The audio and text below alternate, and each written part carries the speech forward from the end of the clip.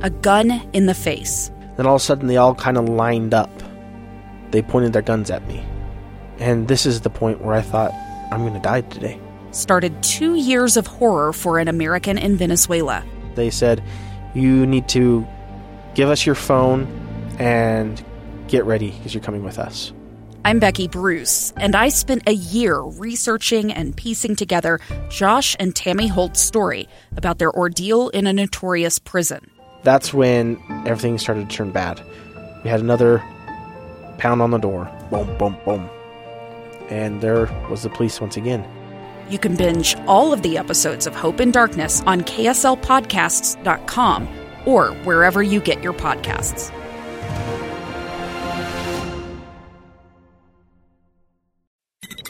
KSL's top stories on the coronavirus. I'm Maria Shilaos with your daily coronavirus update. The health department today is reporting more than 2,200 new cases of COVID-19 over the weekend.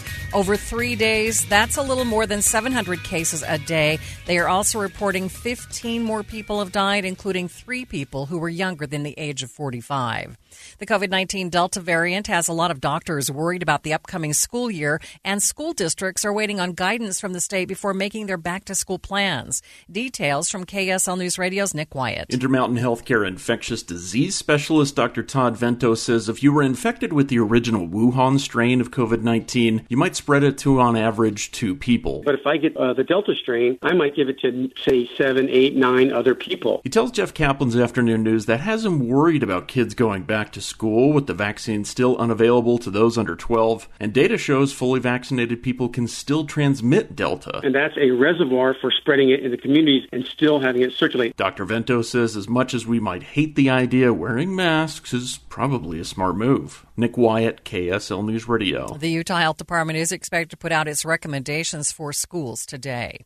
There is renewed concern about the physical and mental health problems associated with the pandemic as cases surge again. Dr. Naomi Torres-Mackey, a psychologist in New York, has some suggestions. Focus on what you can control. So uncertainty is usually difficult because it makes you feel out of control. But if you can redirect your thoughts to the small things today that you do have control over, even if it's as simple as what you're going to order or eat for lunch, it can be easier to manage your feelings about the Delta variant. Some dentists say they are seeing more patients seeking help for teeth grinding and jaw clenching, problems linked to anxiety, stress, and alcohol abuse. The FDA is considering whether COVID-19 vaccine booster shots are necessary, but Israel has begun giving them to its most vulnerable citizens. Israel has begun giving a third booster vaccine shot to the over 60s and other vulnerable people. That's as infections start to rise there. Now, like many countries, there's been a debate about whether it's needed, but they've decided to press ahead. This, as Pfizer says, antibody protection does start to wane after 6 months, but this is really important. It's not just about the antibodies, it's also about the T-cell protection. That is ABC's Ian Pannell reporting. With your daily coronavirus update, I'm Maria Shilaos, KSL News Radio.